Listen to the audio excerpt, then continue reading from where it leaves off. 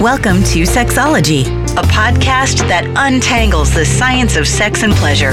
And now, with this week's episode, your host, clinical psychologist, Dr. Nazanin Moali. Hey everyone, welcome to episode 14 of Sexology Podcast. I'm your host, Dr. Nazanin Moali. Thank you so much for tuning in today. Our topic is on sexual empowerment.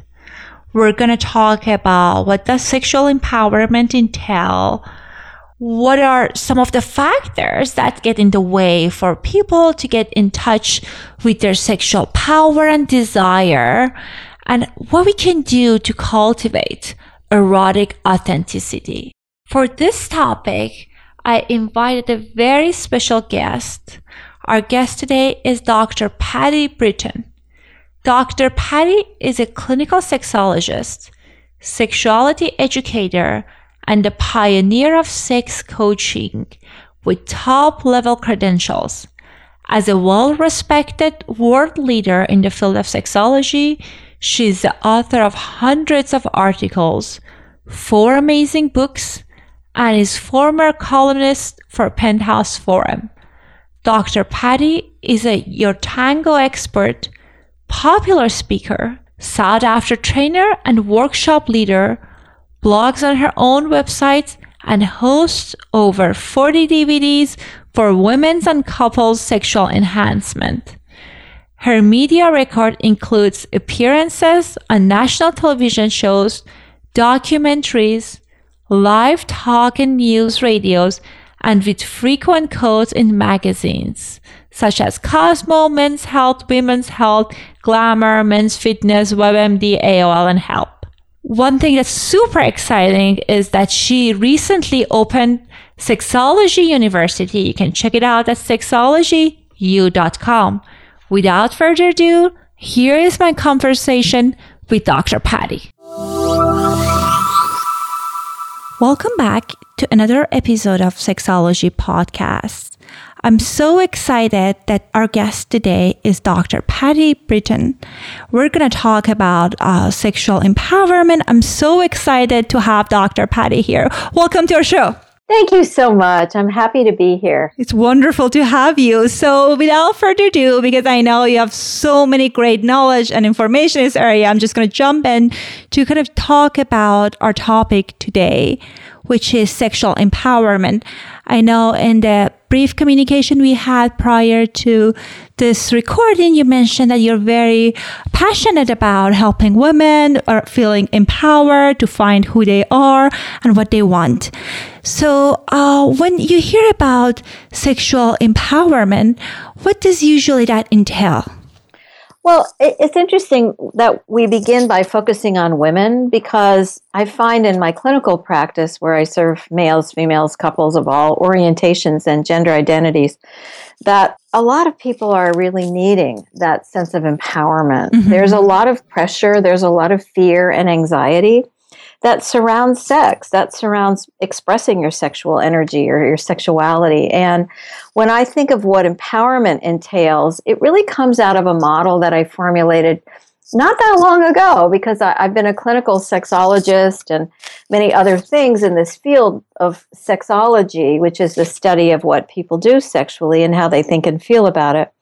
But when I think about empowerment, I evolved this expression called sexual self-realization. And for all of you listeners who know a little bit about Abraham Maslow and psychology, the father of humanistic psychology, actually, his model was really the hierarchy of human needs. And at the very bottom of the pyramid or the hierarchy, believe it or not, aside from shelter and food and the need to drink water, is sex. It's a biological function that's essential and integral and natural and healthy for humans. And it's part of being human. It's an essential ingredient in our humanity. And why I talk about sexual self-realization is just like, Abraham Maslow's hierarchy, we evolve to become realized as our sexual self. And his work was not so much about the self-realization as a sexual being, but that's a concept that I like to work from that and then coach my clients to really attaining that. And honestly, it's kind of simple, not easy, but it's simple. And, like many things. And it's really getting to know who you are, how you work, how your body works, how you experience and find and derive pleasure from your body, and feeling entitled to pleasure. In sexology, we have a paradigm that we work with our clients and those that I train professionally as well to then bring to their clients and students. And that's that the goal of sex, certainly, we used to be in a paradigm where the goal of sex was procreation, and certainly some value systems still uphold that, and that's fine. We're taught and trained to work with the client where he, she, they are at. But there's something about really working toward pleasure, feeling pleasure, having positive feedback, positive self-regard, and positive experiences from sexual expression. And that's really part of what sexual empowerment in my world entails. I love that, and how you kind of tied it to the kind of the relationship between sexual actualization and sexual realization, and how it is like our right to feel the pleasure. These are music to my ears. Yes, I think one of my little bylines is what I used to say. I used to sign off, celebrate your sexual self, and I really do still mean that. But at the bottom of my bio, I always have something like, I believe that men, women, couples of all backgrounds and orientations have a divine birthright to experience pleasure and be who they are as authentic sexual beings. So there's something almost spiritual about it, but certainly honoring the human experience, right? Absolutely. I love that. And I know that sometimes that we kind of born with this sexual drive, and something happens that people lose in touch with their sexual power and desire. Based on your experience and work with clients, what are some of the factors that get in the way? Well, we don't have 6 hours for me to answer this question adequately. Oh boy, that's a book in itself. I'll do my best. Maybe Cliff Note version of it. The cheat sheet on it as much as I can. But when I think about this question, and I do think about this question a lot because I have clients from so many different backgrounds with so many different goals or needs.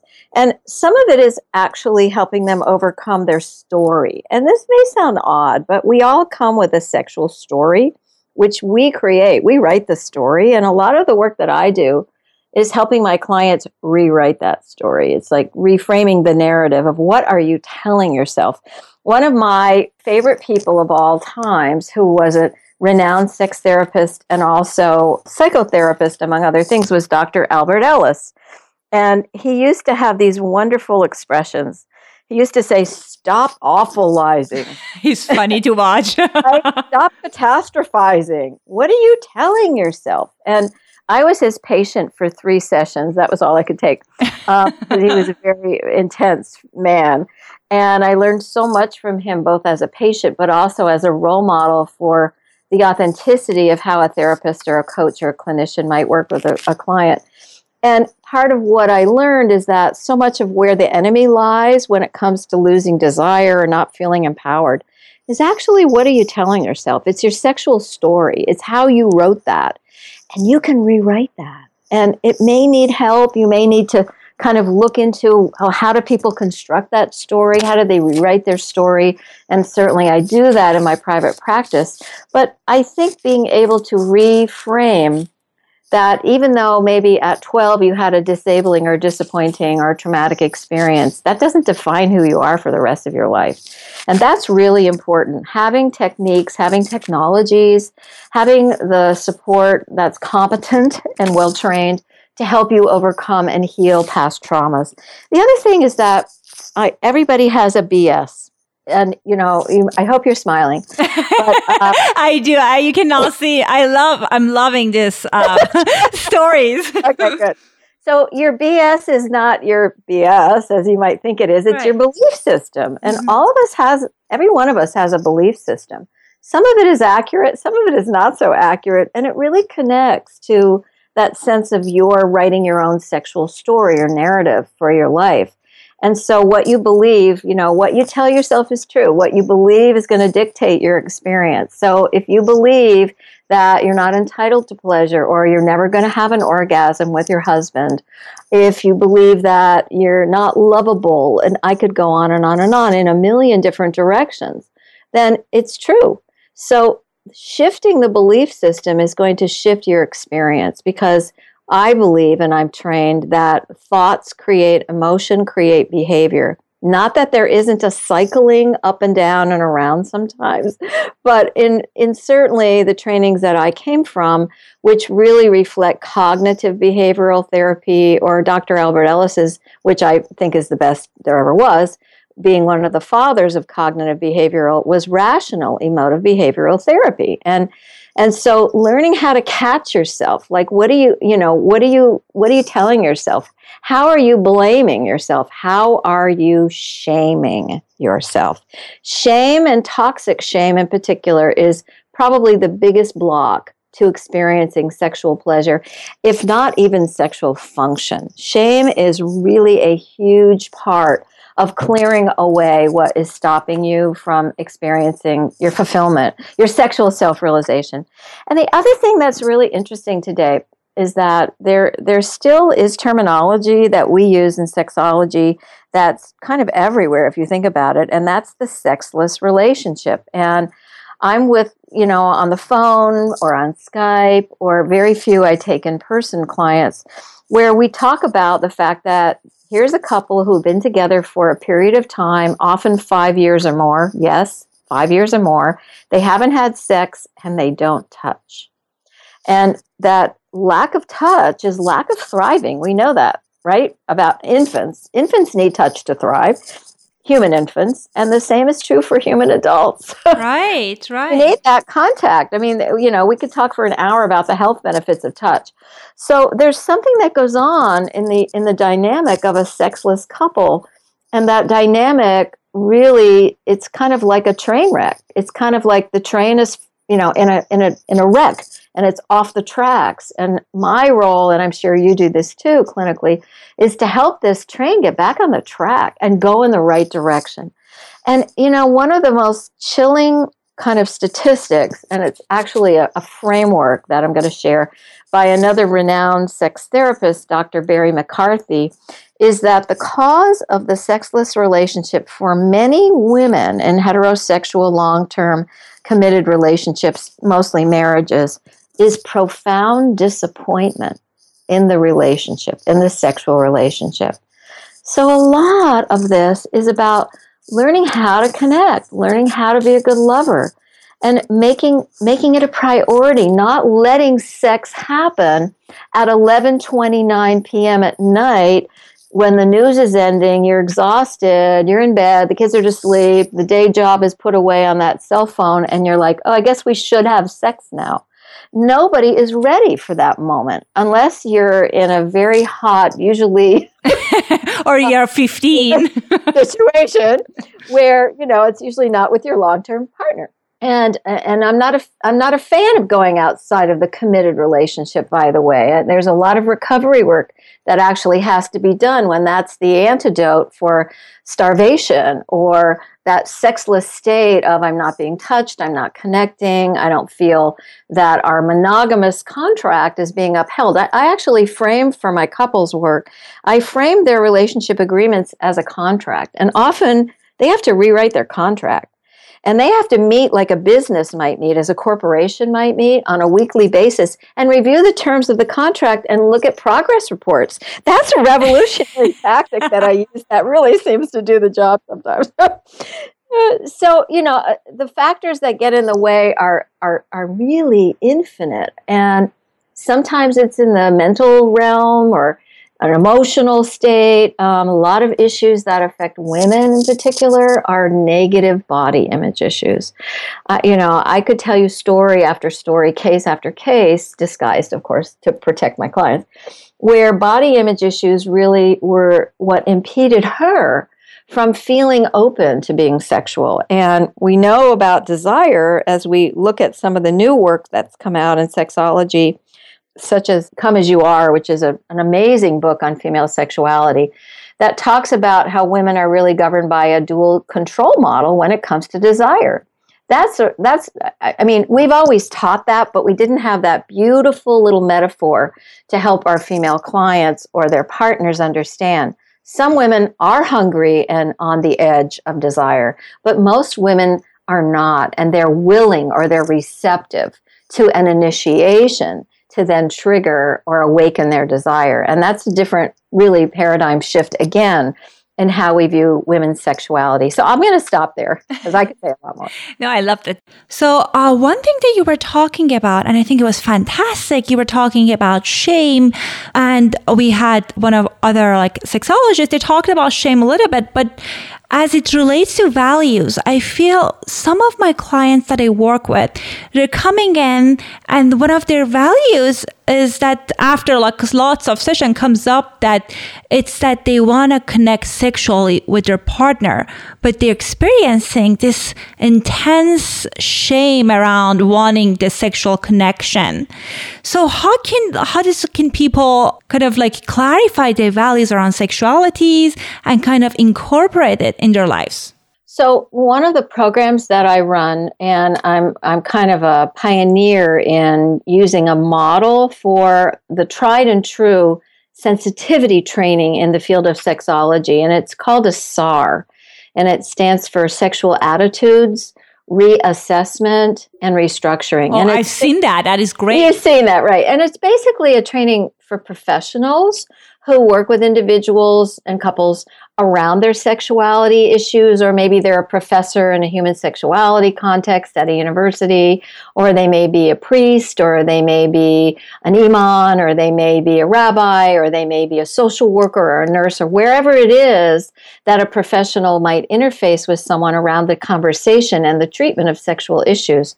But a SAR is also something that regular people could benefit from. And one of the wonderful things that's happened for me as a clinician and as an educator is that my partner, Dr. Robert Dunlap, and I have just finished. In fact, we're today finishing the edits on a new book coming out through an academic press, which is Taylor Francis, based in the UK. It's a Routledge publication, and it's How to Design and Lead a Successful SAR. And inside that book is a training manual.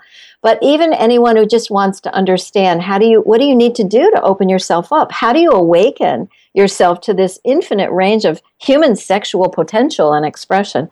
And how do you clarify your values? And so the book really gets into detail about that. But one of the things that, you're really now in a very difficult part of the territory. And that difficult part of the territory is our belief systems now become our value systems. And our value systems are inculcated in us. So how you're raised religiously, how you are raised culturally. For example, in the Persian culture, there are a lot of sanctions around women. Absolutely. And feeling desired or feeling desirous is even more underscore. And the role of the male and the entitlement. I mean, I've had the privilege, and I really mean that word, of when I taught at the graduate school in Westwood, the California Graduate Institute, now the Chicago School of Professional Psychology, but they closed the campus. When I taught there, almost half of my students in the grad programs were Persian, of Iranian descent. And I love them. I love this culture. And I love it because there's so much to unpack, to give permission. You see, in sexology, one of our main tactics, I'm going to say, I don't know why that word comes out like that, but methodologies is softer, is actually based on a model that was developed in the 1970s called the Plicent model. And it begins with giving permission to your clients. But I turn it around and I say, I want you to give yourself permission. And overriding all of that cultural value system or the religious value system or the family values, which could be even on top of that or different, really requires being exposed to new thinking, being exposed to permission giving, being exposed to different role models for how to be that, but also how to navigate from where you are to that. And that's part of the beauty of either working with an expert in sexology, like myself, or really, putting yourself in a situation where you're exposed to new teachings, taking classes, going online. And there are many ways that you can really work to change that value system. But the reason I say this is treacherous is because as a clinician, as a sexuality educator, sexologist, and the pioneer of sex coaching, I would never want to infiltrate or impose on anyone else my value system. So my work is always about honoring and respecting my client from where they're coming, and also knowing that they may not be able to change their value system. A great example is one of the most highly charged topics in sexuality, and that's the role of masturbation. So I've had clients from extremely religious backgrounds who say to me, I know you tell me that I have to masturbate, that it's the foundation for all partnered sex, that if I don't masturbate, I won't know what my body needs and wants and likes and how it responds organically. But I am never going to do that because it goes against all of my thinking and my believing and my values. And those values have been carried for generations in my family and in my religion. And I say, then let's look for an alternative. However, I'm not going to back off what I'm teaching in terms of the power and the role of masturbation. And maybe over time, that value system could embrace that possibility, and maybe not, but it's really up to you, the individual, to make that determination. Does that make sense? It does. And I think it's fantastic because we all have different value systems. I also work, obviously, I'm Iranian myself, and lots of Iranian clients that are coming from different level of acculturations, and their beliefs are so different. And I think it's just very important to be mindful of where they're coming from, whether it's working for them or not, their belief system, and what are they comfortable with. Yes, because your value system is really like an operating system in the background. And when your operating system needs an upgrade or an update, right, that's a time to really look at, well, what will the new operating system give me? What will I lose from that? And what will I gain from that? And so I like to use metaphoric language because I think it speaks to how difficult it is sometimes to even talk about these concepts, like how deeply your values either inform and impede or enhance your ability to express your sexuality and to experience pleasure and connection. What I find from most of the women that I work with, and I'm seeing it increasingly in the males, is that most women seem to need and want connection. And I like to call it connectivity because connectivity feels like electricity running. It's really more energetic. And I work from that perspective with my clients. And I love that women need to feel connected before they're going to get into the mechanics of a sexual act. Whereas for men, often men are more interested in connecting through the sexual act and then feeling emotional connection. We have different pathways in our brains, and so I think that's part of the divide. But a lot of my work is to help the male-female dynamic stop being at war with each other and look for bridges that we can build in understanding and compassion for how really the same we are. I love that metaphor. And it's a good segue for the next and last question, because I know your time is limited. I want to be definitely mindful of that. One of the questions that I get a lot from my clients and also from listeners, that they want to become more authentic. So they're concerned about, they want to learn about what are some of the ways that they can cultivate erotic authenticity. Well, I'm going to go back to something I said earlier, which is to find positive role models. There are, so many great books that have been written. There are so many wonderful websites that are out there. There are YouTube, Vimeo, other platform videos that one can watch. There is television. There's media that just, surrounds us infinitely.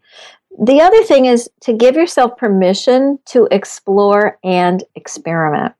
Because, you may feel a longing or have a fantasy about one of the classics is bringing a woman into the bedroom as a heterosexual couple. And it may be that she really is the one who's pushing for that, not he, in that heterosexual relationship. Or it may be that he is, because we know statistically through literature that the female-female scene in porn is formulaic because men get off on that. Right. Okay, so let's just say that. But what I find is that I'm meeting a lot more women today who are married and or in long-term committed relationships who are younger, not in the baby boomer generation at all, but I'd say 30s and 40s, who have a lot more permission that they feel around them and within themselves to want to explore the female-female experience. And so allowing themselves to really look into that, but to do it in a calculated, educated, conscious way. You don't just, open the door or look online and go, oh, let's go into this, or let's go to a party, and why not? Because there has to be a lot of thought put into changing the dynamic of a committed dyad or duo in a relationship and bringing a third person into it. There may be other fantasies, like, if we look at the explosion of what has happened with the 50 Shades revolution. I love that you call it the revolution. Not really documentaries, let's say that, and not the best movies either, or the best literature. Right. But what has happened is a sea change had happened when E.L. James released that trilogy. Something opened up in the universe of sexual permission, in the universe of sexual exploration, sexual expression itself. And so I think that's such a positive because, again, we're normalizing and validating things that may be shame connected because maybe she or he is saying to oneself, I'm weird, or there's something wrong with me that I like to have my hands put under my head and be pushed down on the bed in order to experience love and sex with my husband. No, there's nothing weird about that. That's kind of your kinky fetish, how you're wired as a lover. And it's wonderful as long as you understand that it's by choice and consent, and that this is a neurotic pathway for you to find your authenticity. So there are so many ways that people can become authentic. But again, you have to know yourself, and you have to know your own body and how it expands and contracts, and what you need for pleasure and connectivity and all of the things that we've been talking about today. Absolutely. And I love it that you were talking about that people need to be intentional about those acts and also see if it's congruent with their values, not necessarily with the shame that they're driving the kind of sometimes, unfortunately, the behavior, but with their true values. Yes, you said it more beautifully than I did. Oh my God, I don't think so. So I know right before the start of this recording, you mentioned that you have a beautiful offering for our listeners. And also I bet many of them, they want to get in touch with you. So what is that offering? And also how can they get in touch with you? Sure. So I wrote this beautiful ebook called For Her Pleasure.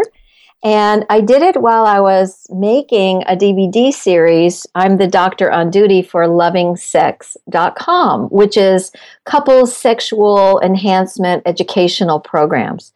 They were originally on DVD, and now most of them are streaming so that you can go to the website and download them. You can also get them off my website, which is drpattybritton.com. And what happened is I was making this program. It was 3 DVDs, and it was this extraordinary experience for me as an educator to interpret the Kama Sutra of ancient times and modernize it for today's world. And the second DVD was on women. And I thought, I really want to write an ebook about this. So that's what it is. It's how women can experience fulfillment and pleasure and understanding her anatomy and pleasure spots. And it's written in a really beautiful way. So that's my gift to all of you. I'm so excited. I'm the first person that's going to check that out. Thank you so much for your time. It was absolutely a pleasure to have you on our show. It was great to be here. Thanks so much. Thank you. Bye. Thank you so much for listening to this episode. I would love to hear your feedback, your thoughts, and also the requests you have for our future episodes. And it was very helpful to hear how Dr. Patty defines sexual empowerment. It seems like based on what you talked about, sexual empowerment is about owning your story, owning your sexuality, and all aspects, like celebrating different aspects of life, so your body, your relationships. And she could have highlighted the importance of identifying your values, sexual values, and creating a life that is congruent with those values. Again, thank you so much for your time, and I'll talk to you next week. Thanks for listening to the Sexology Podcast. For more great content, visit www.sexologypodcast.com. Please be advised that information presented on this podcast is not a substitute for seeking help from a licensed mental health provider.